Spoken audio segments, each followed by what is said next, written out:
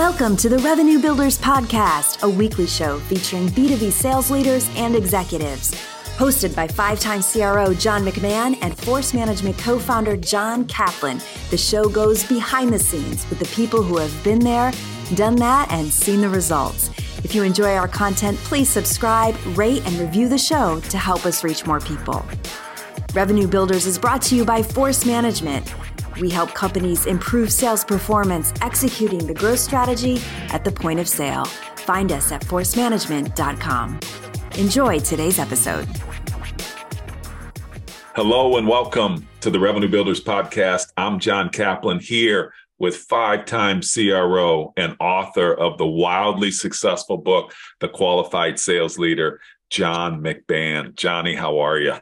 Cap, I'm doing good. How you doing? I'm doing good, buddy. I'm doing good. I'm really excited to speak to our guest today. So I'm going to jump into a little intro here.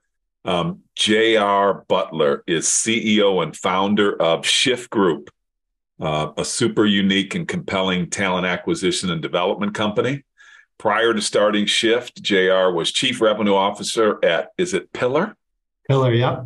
At Pillar, a low-code platform company based in Chandler, Arizona. He built a successful partnership with AWS, achieving the top status as an ISV partner and the number one ISV in terms of new logos for AWS's SAP on AWS team in 2020. He built a scalable and repeatable sales process for the early stage company, being chosen as one of CRN's top channel chiefs in 2021. And prior to Pillar, JR was an early employee at Turbonomic, where he helped grow the company from 200 to 3,000 customers and from less than 50 employees to 650 employees. During that time, JR held positions as area and regional vice president in commercial, enterprise, and global accounts. He also held a head of strategy and operation for the enterprise sales organization, where he spearheaded successful OEMs with Cisco and AppDynamics and helped scale to go-to-market partnerships with AWS and Microsoft. Turbonomic was required by IBM for a whopping $2 billion. And prior to Turbonomic, JR spent several years as an IT infrastructure reseller in the greater Boston area. He attended the College of the Holy Cross. Johnny, that is in Worcester, Massachusetts, not Worcester, Worcester, Massachusetts. I know how to pronunciate it. He knows how to pronounce it. There's a little inside joke there coming to a podcast near you in the future. Or Rachel, I don't know if that's going to play before or after this, but I got embarrassed, JR. I have family in Worcester. I had, my uncle actually was head of the ROTC back in the day and lived in Worcester. And I actually, on a podcast, I said Worcester. So it's horrific. It's horrific. So sorry, JR played hockey for the 2006 Holy Cross team that actually upset the top-seeded Minnesota Gophers in a Midwest regional. Johnny, say hello to our friend, J.R. Butler. JR, how are you today? Good to see you again. Great to see you guys. Excited for the conversation. Yeah. So, JR, I first met you back in the day, I think at the Turbonomics days, and you just had a killer career in technology sales. And then you got the bug to go do your own thing. So I think that's a good place for us to kind of start off here. Let's talk about the impetus for starting the Shift Group. Every great company starts with a great problem to solve and bringing value to people. So tell us why you started the Shift Group. I always tell people I started Shift Group for two versions of myself, Cap. The first was when I retired from hockey. I spent from 3 years old to 23 years old, and I woke up and went to bed with the same exact thing on my mind, which is how could I play Division I and professional hockey? Every minute I spent for 20 years straight was focused on that goal, right? And then one morning you wake up and it's over, like it's just gone. And hockey players especially, we really tie our identity and personality to being hockey players. And I struggled, like I really, really struggled through the transition. It's like a dark night of the soul situation. And I was fortunate. I tripped and fell into sales. And I loved it like right away. But, I have a lot of friends and family that are struggling with that transition now. And that's like the number one reason I started it, was like really getting in front of athletes when they're going through that moment in their life where they have an identity crisis, and showing them they don't have to. They don't need to change who they are. They just need to apply it to something else. And then the second thing, you talked about some of my sales leadership roles. Like I've been in charge of hiring and training great salespeople for basically the last 10 years of my career. And I had a lot of success hiring attitude over aptitude and looking for the intangible characteristics that would lead to a long career of sales success. And I know that, we work with people that have those things.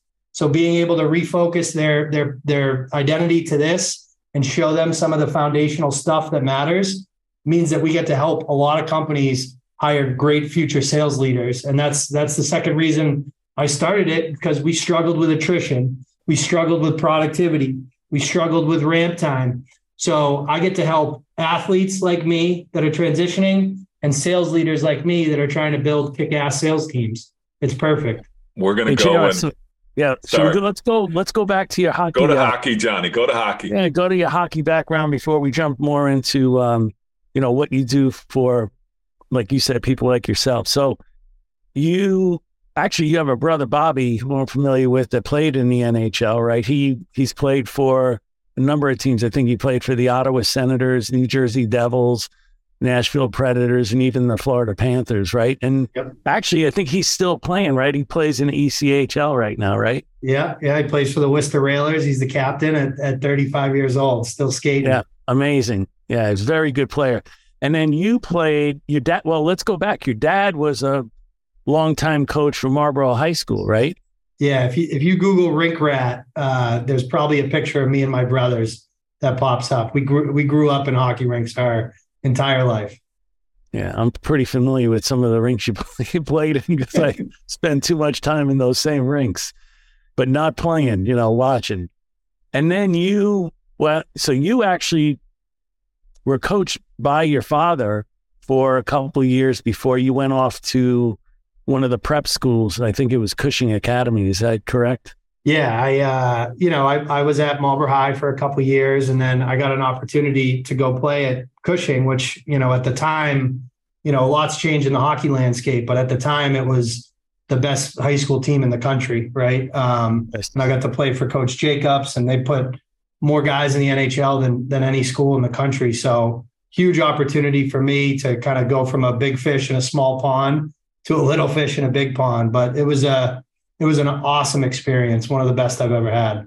What was the amazing thing, I think, if we go back to Bobby, is he's one of the few, if maybe the only player that played in public high schools and made it to the NHL without going to one of the prep schools. Is that right? Yeah, absolutely. Bob was, so I'm the oldest of three boys, John, and Bob was very naturally gifted from the jump, right? And we got a great foundation from my dad, right? He preached multiple sports, but he also preached like the idea of professionalism and like having being great in your bones. So like the combination of my brother's talent and the foundation from my father, I think, put him on the map and the Olympics, the NHL, all that stuff. But it also took me and my other brother, who were very average players our whole lives. And we got to kind of, be over our skis when it came to like playing at the college level. It's something that I really pride myself on, because if you talk to anybody that knew me when I was 16 and told them I was going to play Division I hockey, they would have laughed in your face. So I attribute that all to my father. Yeah. So let's go back to that athletic experience and that of your family. And let's talk to our audience a little bit about what, if you think back as an individual and then a teammate and then leadership, let's pick one thing that you think stands out in your mind from that time. So what was the number one individual learning that you had? I think my dad has a saying. He says, "Plant tomatoes, get tomatoes." And what he means by that is like, sports, hockey specifically is a meritocracy. Like nobody really cares, what your parents accomplished, what you did, where you're from. It's like, how hard are you willing to work to get better every single day?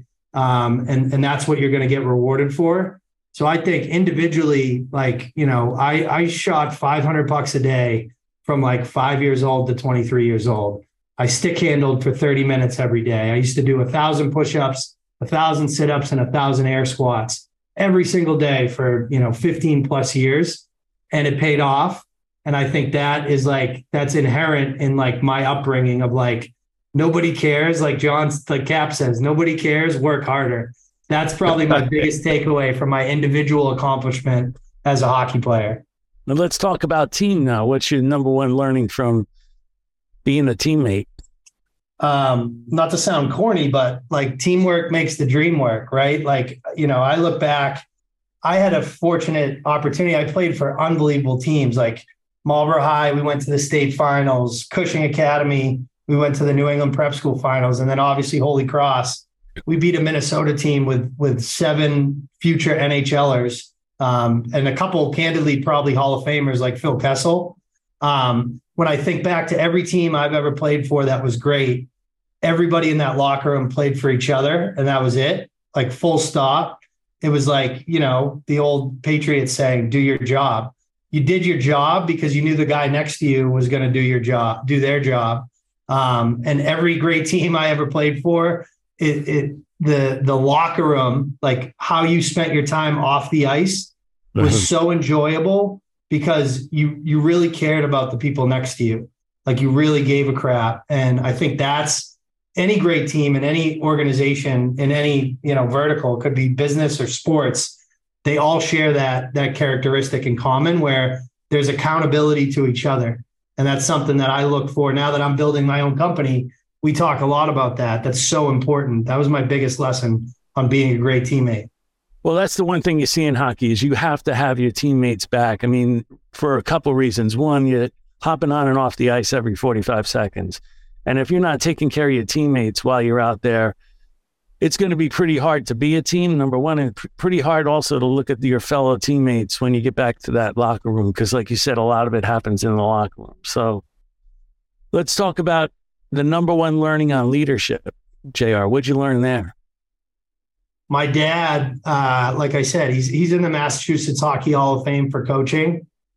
He picks up the pucks at the end of practice, right? Like that sounds like a weird analogy, but like that's what I see as great leadership is like you're not just telling people what to do, you're showing them what to do, right? And you're not afraid to do what you're asking your team to do. But I took that to heart as a leader on teams, but also in sales, right? Like I think you talk to anybody who ever worked for me and they would tell you like, JR doesn't just, talk the talk, he walks the walk. He's willing to pick up the pucks at the end of practice. That's to me, that's what true leadership is, whether you're a coach, a captain, or a VP of sales. Yeah, that comes from hockey also, willing to go into the dirty areas, willing to do the dirty things, right? The little things that really pay off. I think now Cap wants to talk to you a little bit about how, some of those learnings have translated into maybe some of the candidates that you're hiring. Yeah, before I do that, though, I want to, you guys just got me jonesing for this hockey memory that I have. And you're going to help me because I'm a football guy. But I remember there was an unbelievable documentary on the guy that came to the United States, wound up playing for the Red Wings. And he was from Russia. And he played for this world famous coach. And the Russians, the Eastern Europeans, Scotty Bowman, I think, right? No, that's a coach, right? But, but I'm talking about this guy was a Russian coach, and he wound up going. Russian coach. Yeah, they did him wrong. But the point was, the world looked at hockey, and they looked at these Eastern Europeans, and they said they're soft. They don't fight. They don't. But they all had this philosophy. There was this Russian coach, JR, an original guy, and he saw hockey as like a ballet. and every movement, and you could tell by the way they played, like the Europeans, especially the Russians at the time, they played like a symbiotic. It was amazing. They showed film of it. Do you know who I'm talking about? Do you know how that coach is? Anatoly Karasov. That's it. Yeah. That's it. He's called the father of Russian ice hockey. Yep. If you get a chance, I don't know what that documentary was, but it was so fascinating because the Americans were taking as kind of an individualistic sport where you put, however many guys on the ice and they all have their individual characteristics. They're strong, they're fast, they can do stuff. And then when they played against these ballerina dudes, they'd get whipped because everybody knew they were doing stuff with passes. Like they just leave it on the ice and a guy would come right behind them and pick it up. And when those worlds merged, today's hockey is really a combination of the two. So that's an awesome leadership documentary. Okay, so let's talk now about. So thanks for indulging me on that. Let's talk a little bit about. Pretty good, Cap. I didn't know you knew that stuff. Oh, Johnny, it's a great documentary. We'll have to put it in the show notes. I'll find it. We'll put it in the show notes. Okay, so now we're talking about the profile, the candidate profile for you, our former athletes and military. Could you kind of tell us a little bit why this profile? And then I want to dig into more about, what makes it great about the profile for transitioning into sales and what makes it difficult? Because there's pros and cons. Could you speak to it a little bit? Yeah. So when I think of the profile, right, there's two parts to it. There's like intangible characteristics that you develop over time by doing something a certain way.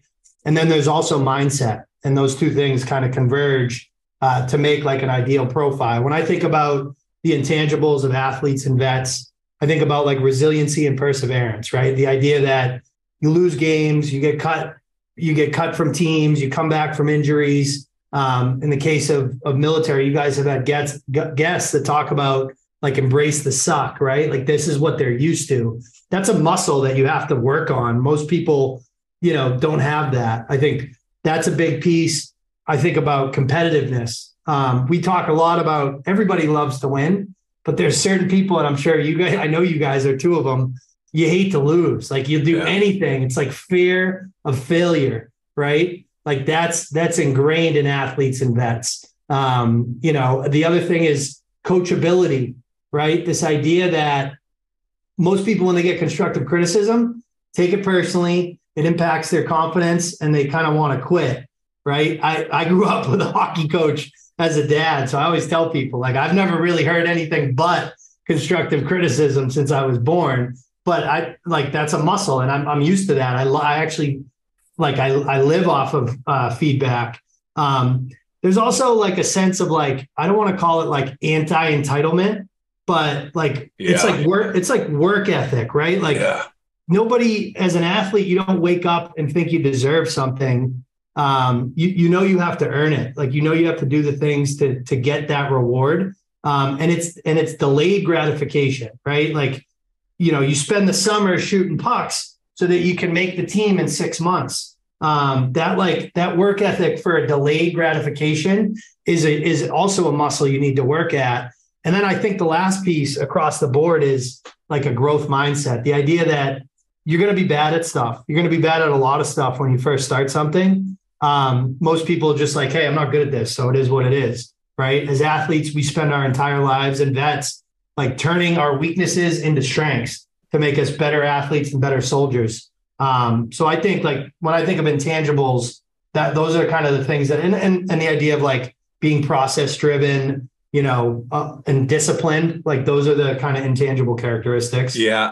When I transitioned, I wasn't a great athlete. I was fortunate enough to play college football. But when I thought my first sales job, I actually thought it was so simple because I was looking around at everybody else and like I was looking for what's the playbook.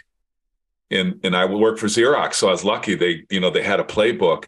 And for me, it was about, and this is what happened in sports for me. I would go look at who's playing, who's starting, who's all world or whatever. And I would analyze the fundamentals. So it for me, it was all about what are the fundamentals and how do you master those fundamentals? And if you do that, you're going to be really, really successful. And so I've had that same success with hiring athletes. So that's the pros about hiring an athlete. What are the cons about, and not about hiring or not hiring, but what are some of the things that athletes have to look out for when they transition? Because I found there's some unique ones there. So like, when I got into tech sales, Cap, and I'm sure you guys can appreciate, it wasn't really cool. Like 2007, 2008, I went to Holy Cross, a lot of legacy kids, doctors, lawyers, Wall Street, right? And I was like, oh, JR is going to do sales, of course, and he's going to go sell tech. And it wasn't cool. Now it's kind of cool, right? Everybody talks about it. And what you hear a lot about is autonomy and flexibility, right? And athletes actually don't strive in those types of environment where it's like I had structure every single day, every single week. It was like practice here, gym here, video session here. So like one of the things to keep an eye on with and same thing with vets, by the way, right? Like super structured environments. So like if you're hiring those types of people, you need to think about that. Like you look for a playbook, that's what they're looking for. They want to know what good looks like. So I think there can be a con when like you're really selling the idea of autonomy. They don't want that. Like you got to give them structure and operational excellence and what it looks like. That's probably the biggest con, I think. I think that's a really, really good one. And so for people that are listening, if you're hiring athletes or if you are an athlete and you're transitioning, those are red flags when those things aren't in place, when there's an individualistic kind of culture or what have you. That can be a problem too. Let's move over to the military, JR. One of the things that we've seen, all the wonderful attributes of military disposition, we found one that became a challenge called what we called commander's intent.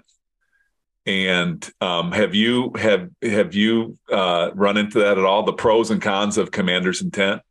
That's like their letter of the law. Like this is what I'm supposed to go do, and no matter what, I'm going to go do it. And you kind of take out that creativity a little bit. Yeah. So exactly. So sometimes what we've gotten in our experience with military folks is that you tell them what to do and they will go execute it in an incredible way. And this is not a knock. Like we need people like that. And then there's certain times when you need commander's intent, and not everybody that comes from the military has a good ability to operate in commander's intent is like in force management we talk about, because the guy that runs our operations is a military guy, and he likens the example to like go build a fence. And without understanding the commander's intent, you get somebody that will go put in a post and come back and check and say, okay, now what's the next thing you want me to do? And they'll go and they go do now what's the next thing you want me to do, versus the person that understands commander's intent.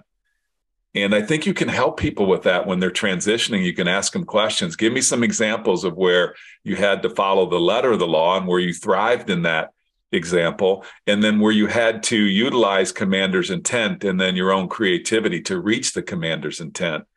Those are really, really good ones out there for hiring managers to think about and for people that are transitioning. Have you seen that?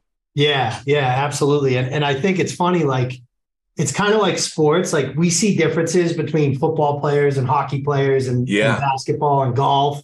You also see differences in the service branches, right? Like when we work with special forces like Green Berets or SOF guys, SEALs and Rangers, there's like a belief of like extreme ownership, right? Where, they understand that commander's intent, but then you work with a Marine, right? And it's like, this is what I'm going to go do. So like paying attention to those nuances in terms of where the person is coming from on a background can help you manage that difference, I think.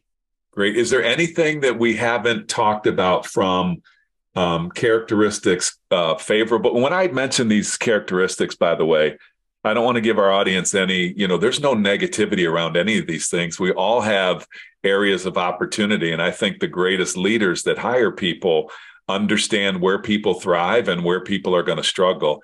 And that's how you get the most out of people. And it's a safe environment. Like, we're not all perfect. I certainly wasn't a perfect athlete. I knew what I was good at, and it was clear what I wasn't good at. And my coach tried to put me in situations that I was good at. And so the team benefited, I benefited. Is there any other characteristics while we're talking about the candidate? Johnny's going to transition us to kind of, the hiring manager and the company perspective and from a company perspective, but anything else on candidates that would be important for us to know? Yeah, I'd like to talk about like the mindset of an athlete, because that's important too. Because so I think about like my own journey, right? I was single-minded on my goal of playing Division I hockey. That was the goal I wanted to pursue.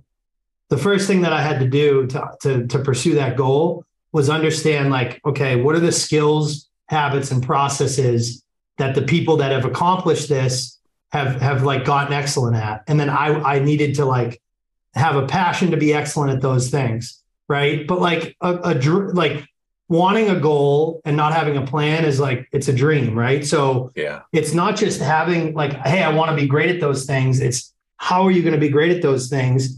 And athletes and vets spend most of their time practicing, and not just practicing, but practicing with intention, right? So I think an environment where an athlete can very much, or a vet can very much understand like, hey, these are the skills, these are the habits, these are the processes, and then this is how we're going to practice those things. Not to like beat the hockey analogy to death, but in an average NHL game, 60-minute game, the superstar like Connor McDavid, Sidney Crosby holds the puck for 45 seconds. That's it. Total. Right? Total. So that's like sales. How often are we actually sitting in front of our client and doing what we learned, doing the discovery, doing the qualification, understanding the decision criteria, helping them identify the pain you're trying to solve? So you've got to put like four to five times more practice in than when you're actually executing that skill, that habit, and that process. And I think what we try to do with athletes and vets is help them understand that. And I think the organizations we work with also have to do that, right? So that's maybe a good transition into the hiring side. But that mindset of like, I'm going to pursue a goal. I'm going to get really passionate about being excellent at what it's going to take to be there. And then I'm going to do whatever it takes to get really good at those things. That's an athlete and vet mindset that tees them up to be elite in anything, sales, accounting, teaching, it doesn't matter. And you have something that you call, I'm looking down at my notes here. You call it the 3 Ps as it relates to this mindset. What are those? Passion for excellence, practicing with intention, and pursuing goals, like using that practice to pursue goals. Super simple for anyone to understand. Love it. So JR, let's talk a little bit about the hiring companies. And just like we did a profile of the characteristics of the athletes and the military leaders, let's talk a little bit about the characteristics of the good hiring companies that you've seen out there. So I like to think, most sales leaders are out there. They want to hire what people call A players, right? And I think, I like to think that our candidates are A players, but to define that, it's like they're hungry to learn and do more. They're self-starters with like a no victim mentality, and they never quit and they learn from their mistakes. So like as a hiring company, there's a few things that you need to think about is number one is like you do need to sell the opportunity and the potential outcome, right? Like you can make a lot of money. We're going to get bought. We're going to go public. Like that's obviously important. But I think the other thing is you have to really have a culture of excellence. Like you have to show that you care that people are getting really good at these things. You have to have a culture of growth and development. Like you have to build training and development into your culture. And I think like clearly defined goals, right? Like, so get rid of some of that autonomy. People think culture nowadays is funny hat Fridays on Zoom, right? Or happy hour.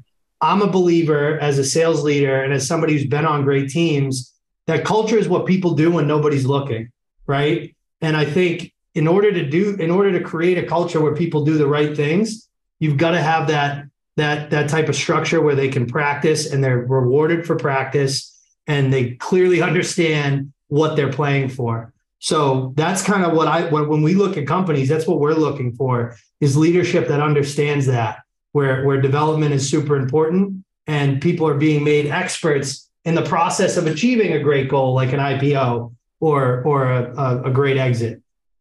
Yeah, because you talked about candidates being in a single mindset and wanting to constantly prep and train and be developed and have goals and for themselves. And if they go to a company that doesn't have those types of things, they're going to probably go sideways or say, you know, how did I get myself into this?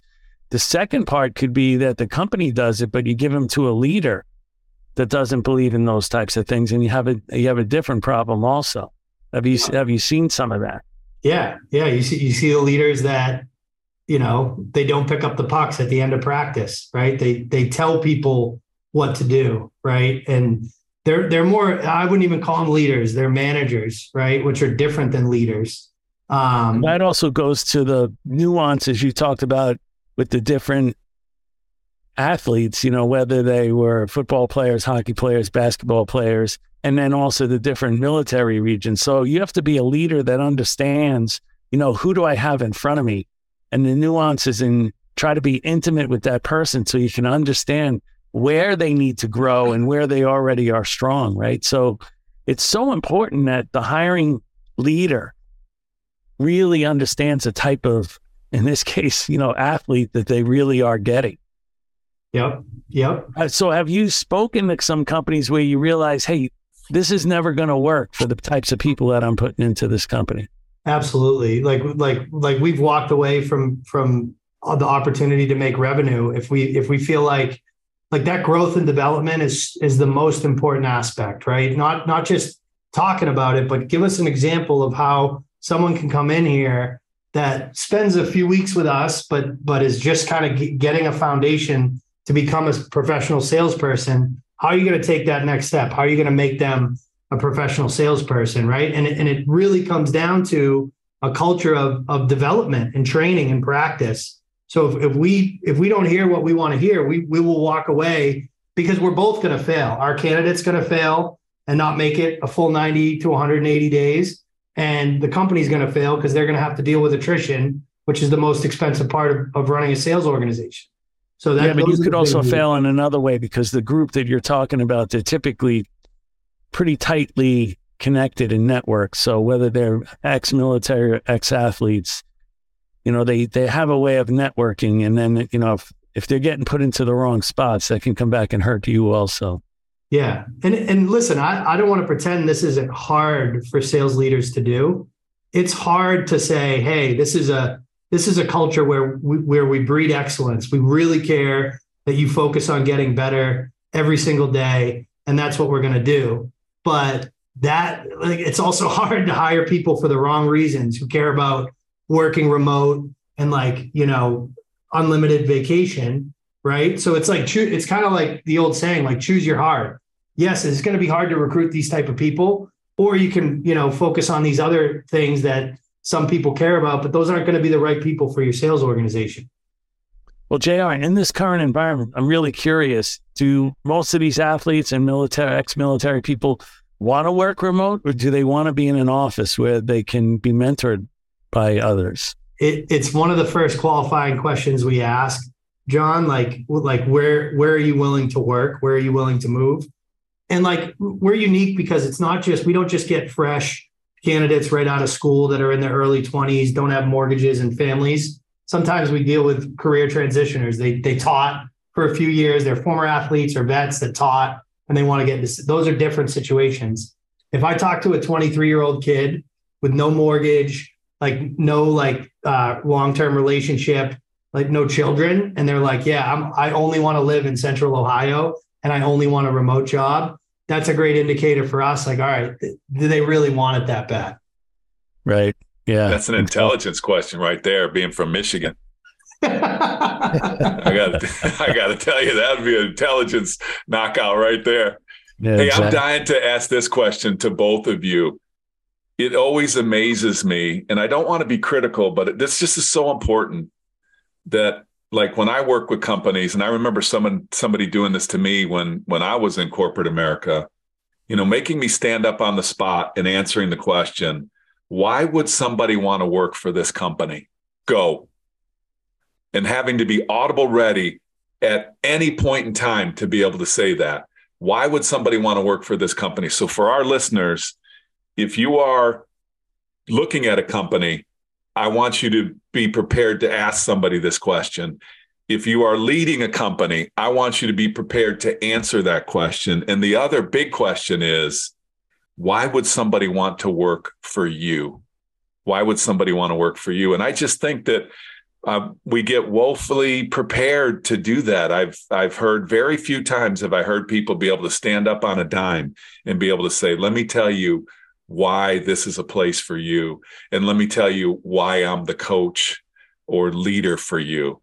And I think it's just a really, really good exercise. So important. You know, in the companies I've been in, I can't tell you how many times people don't know how to sell the opportunity. They look at the interview as like, I'm interviewing this candidate. Yeah. And if they want the job and I like them, then I'll hire them. But they never look at it as like the candidate's also interviewing me as the leader and the person they're going to work for. And I have to be able to sell the opportunity, and also not only the opportunity of working at this company, why this company over all the other things that they're looking at.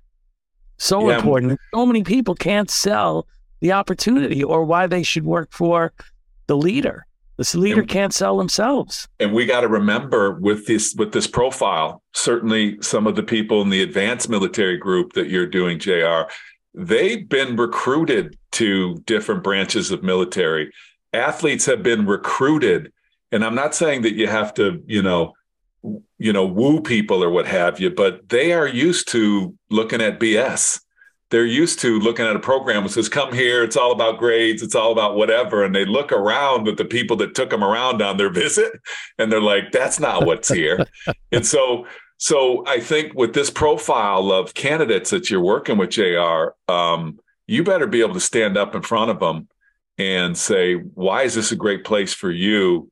And why am I a great leader for you? And I just think, JR, would you agree? Like, what are you seeing out there when you're talking to? You're probably asking that question to those companies. Yeah, I think so. On one side, some companies have gotten really good at selling the opportunity, meaning like, hey, this is the size of the market we're going after. This is the IP that we have that makes us unique. The ROI, the time to value. This is who we sell to. This is our ASP, and this is why we're going to beat the competition. That should be second nature. That's pretty easy. But when you look at like, and anyone who likes sports or hates sports analogies is going to hate this episode, but I'm going to do it anyway. Go for it, JR. Go for it, buddy. I think of like Bill Belichick, Bear Bryant, Vince Lombardi, Pat Summitt, and Nick Saban. All six of those coaches took over programs that were garbage, like complete garbage. But then they won pretty quickly when they took over those programs. So they didn't have that like TAM, that stuff to sell. Like they were selling like, hey, you're going to come in here and you're going to be 10 times better in a year because of it. And that's the type of people they got was like, I want to be part of that. Right. Yeah. Like, the Patriots, I grew up a Boston fan my entire life going to Foxborough Stadium. It was miserable until I was 17 years old. Miserable. But Bill Belichick built a great program because of, hey, this is the way we're going to make you better every single day. And all those coaches have examples like that. So you can sell the opportunity. You also got to recruit based off of the development culture, and the people that get excited about that, those are the people that you want to go hire, in my opinion. Love that. Hey, Johnny, I'm going to transition into, we've got to give JR the ability to talk about the Shift Group because it's such a unique model. Anything else on companies, Johnny, before I jump to that? I think we did a good job. JR, awesome. Anything else on the hiring companies you want to discuss? No, I think we covered everything. And I just think like that focus on practice starts from the top down, right? And I'm not just your direct manager, but that's got to be ingrained in the CEO. Like I was fortunate to work at a great company, Turbonomic, and our CEO, when I first started there when we were small, you had to do the demo for our CEO before you were allowed to get on the phone with customers, awesome. Right? Like we were light on SEs and we were doing 1 million demos, but that's the type of culture where I'm like, they told me that during my interview process and I was like, what's the record? I'm going to beat it, right? Like that was my that was my mindset. And I did, just for the record, I still have it. Hey, JR, you want to hear one? I'm going to give McMahon a compliment. So McMahon hires us back in the day when we started Force Management. Most people know that myself and Grant Wilson worked for Johnny back in the day and at PTC. And so then he brings us into this company called Blade Logic. And just to hit in on this is a very serious comment I'm going to make here. The last day is about practicing what we learned. And it's intense. It's like, what problems do you solve? How specifically do you solve them? How do you solve them better than how do you solve them differently than anybody else? And where have you done it before? And I'm going to tell you one of my favorite examples is it's demo day. It's the last day and you're going to do it, in groups of people. So McMahon comes to me and I'm running the session. He comes to me and he goes, hey, I'm going to do a role play. And I'm like, that's awesome. And I didn't ask him to do a role play. And he's leading the company. I didn't ask him to do a role play. And then he said, can we carve out, can everybody watch me do it? And I bet you there's people listening right now from that day. It's one of the single greatest leadership moments that I saw, because Johnny had just learned. It's not that the content was foreign to Johnny, but it was a new kind of way of formalizing the content, really specific around differentiation, really specific around matching proof points or what have you. He went first in front of the entire company, and it set the tone for an unbelievable culture at Blade Logic. It just came to my mind, Johnny. I'm not sure I ever told you that, but I was really impressed by that. You got to go. If you're the leader and you're expecting everybody else to do it, why don't you go first? It's unbelievable. We do these trainings today, Johnny, and our guys come back and say, the managers, they don't want to do a role. They'd rather watch their people. They don't want to do a role play. And so if you're listening out there, you're going to make some mistakes, and it's okay. It's okay. Yeah. Because everybody's just as scared to do it too, but you got to show that you're okay with doing it because you're asking everybody else to do it. You should do it first. The men and women of 101st Airborne, JR, they jump out of, airplanes, and, they have a saying that they said, courage is defined as being afraid to go, but going anyways. That's the difference. They just jump anyways. I love it. All right. Now let me talk about this incredible model, dude. When you called me, when you were starting Shift Group, you called me and you explained to me this model. I was totally digging the profile. I could relate to the profile, but then you explained to me the development model and actually what you're doing. And I want to give you the time on this podcast to really talk about what you do, how you do it, and how you're producing such high quality, placeable candidates. So I think of it like a training camp, right? Like a boot camp, right? So it's hey, this is the job. We're very, very blunt about like the initial entry-level sales job. We all did it. It sucks. It's hard, but this is what you can get to. So we have about a 45% attrition rate in our first intro course, where we're like, you're going to make at least 100 dials a day, and people quit. And that's good. We love that. Once we get through that intro course, it's the skills, habits, and processes section.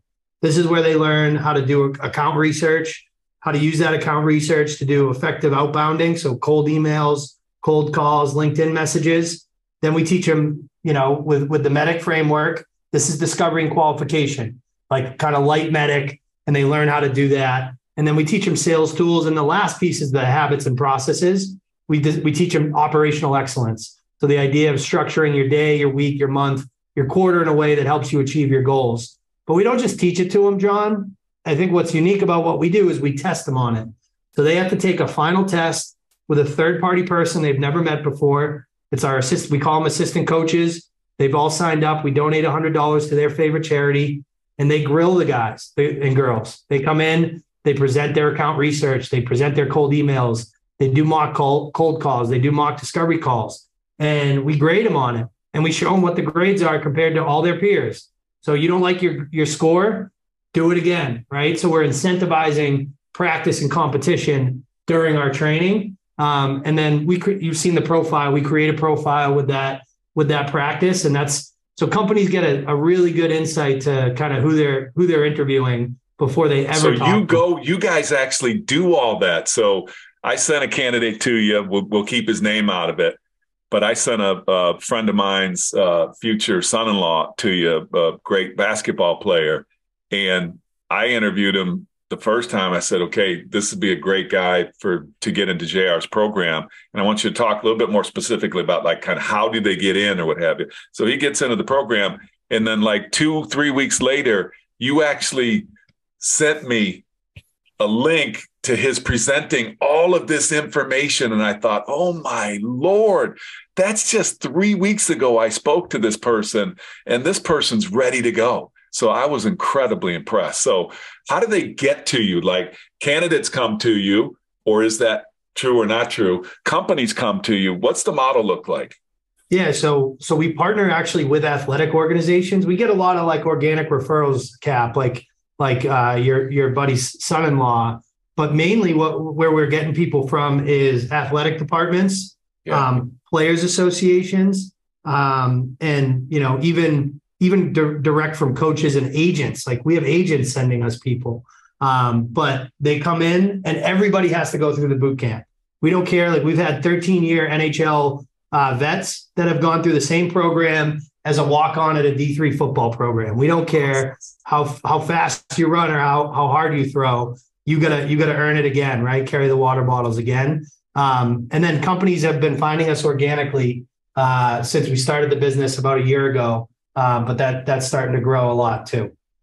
Hey, JR, so, just quick. What about women's sports? Have you picked up any, tennis players, soccer players, especially women's lacrosse, because that's like a dead end sport after college, and they're fantastic athletes. You always wonder like what happens to them after, college experience.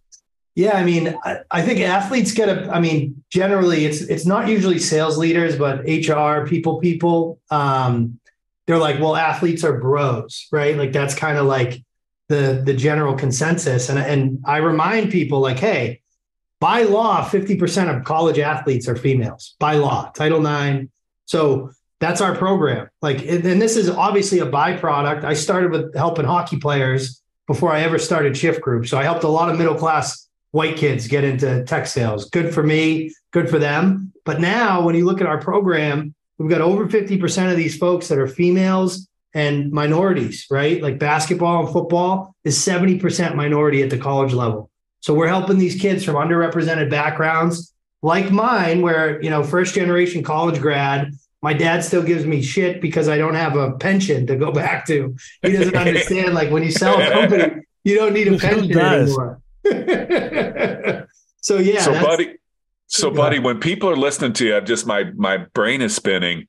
How can people help you? There's probably people listening that say, I wouldn't mind being an assistant coach for JR. I've got people that, that call me for advice, and, how do people get involved with you? First of all, how do we find you? How do we get involved with you? What do you need from the audience? Yeah. So come to our website. If you're a company or an assistant coach candidate, go to our companies tab. You'll see the registration there. If you're an athlete, then go to our athlete registration tab. If you know an athlete, send them that way. And like I said, it's all you sign up and we're going to engage with you right away. That's the biggest thing that we're working on now is finding ways to get people involved, because everybody reaches out to me and says, we love what you're doing, JR. How can I help? That's how I came up with the assistant coaches program, because hundreds of my friends were like, I want to get involved. And we figured out a way where we can do that. And we get to donate to charity in the process. So that's the best way to work with us. And the big bonus is you're also using the Ascender platform, which we love you for. That's right. Any candidate we place in a hiring partner, because we lose some kids, Cap, to like outside hiring, which is fine. Yeah. That's where we get 30% of our customers come when they hire an athlete that went through our training, not through us. And they're like, do you have any more people like this? But anyone that takes a role in our network, they get a 1-year subscription to Ascender. So they're getting medic certified in their first 60 days as a BDR, which is sick. Dude, what a great model. Is there anything, Johnny or JR, that we haven't talked about as it relates to the Shift Group that we could share with the audience? Any question I didn't ask about the Shift Group that you can think of? I want to comment quickly on the future, right? Like we're focused on B2B tech. That's where I grew up. That's where I spent most of my time. we are considering, like, from a growth perspective, the opportunity where medical device, financial services sales, really any kind of white collar entry level sales career, B2B, that's kind of the future. That's where we want to take this. We want to be known as the transition platform into sales for athletes and vets across the globe. That's our goal. Love it. Love it. Johnny Mac, anything else on the Shift Group? It's awesome, JR. What Everything a cool model. Yeah, it makes so much sense. It makes all the sense in the world, especially if it's a really good fit between the candidate and the company and the leader, the hiring leader. That's the main point. If those things all align, it's a home run for everyone. Home run. Yeah, I think I'll just going to do a couple of just little recap here, Johnny, and I'll flip it back over to you. But JR, first of all, congratulations on really hitting a niche. And it's not a niche. I wouldn't call it a niche because it's ginormous, but a big need out in the marketplace on capitalizing with people with passion and commitment and structure and diligence and, all of the great attributes of your candidate profiles and I'm sure you'll move it into other things that are adjacent to that. But right now it's, athletes and former military.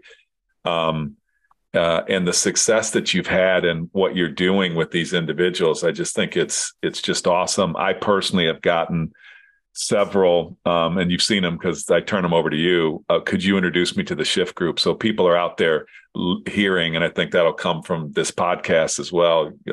If you're out there and, just reach out to JR. He is producing some unbelievable candidates, and I've spoke to the candidates and the experience is second to none, highly, highly differentiated. But, some other big takeaways. I loved your dad's. I loved it. It stuck with me. Plant tomatoes, you get tomatoes. Do the work. Do the work. Pick up the pucks, baby. Yeah, do the work. That was another good takeaway. Is if when we move up in the leadership ranks, if we forgot what it's like to to do the work or to pick up the pucks or to sweep the locker room or whatever it is. I just thought there was just some great messages in here. I'm a big fan of yours, JR. I always have been, and love the partnership that we have you through the Ascender platform. And I think you're not only going to continue to kill it, but there's just bigger and better things to come. So I can't thank you enough for being on the podcast today. And I appreciate the platform to talk about it, gentlemen. It's been awesome. You guys going to hit me with the rapid fire questions? I prepared for them. Well, we can, but right now I want to say what I picked up, skill, habit, and process, and passion, practice, and pursue. Yeah. I might have to put that in my my little trunk on the side here. Qualified sales leader too. Coming up.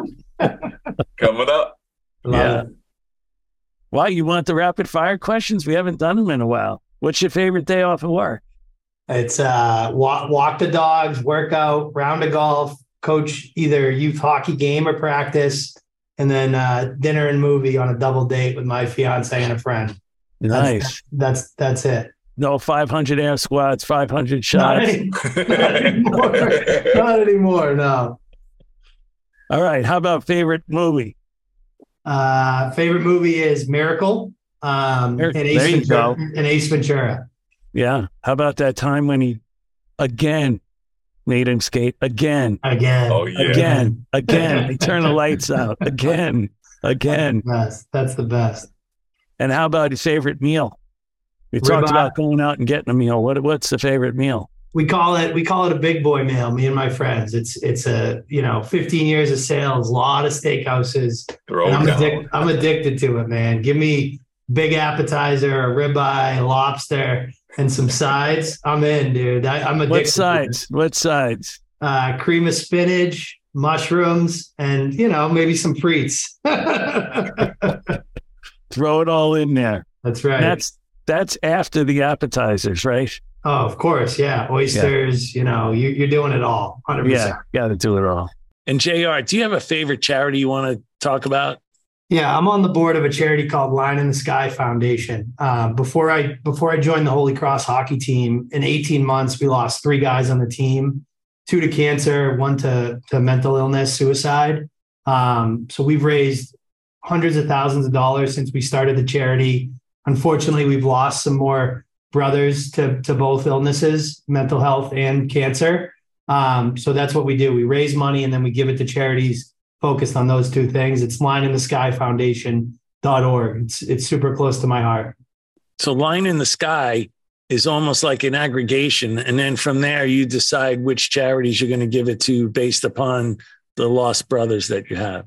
Exactly. We have an assistant coach that we all played for, whose daughter was recently diagnosed with leukemia. So we've been raising a ton of money for him and his family. So it's all close to all of our hearts. That's fantastic, JR.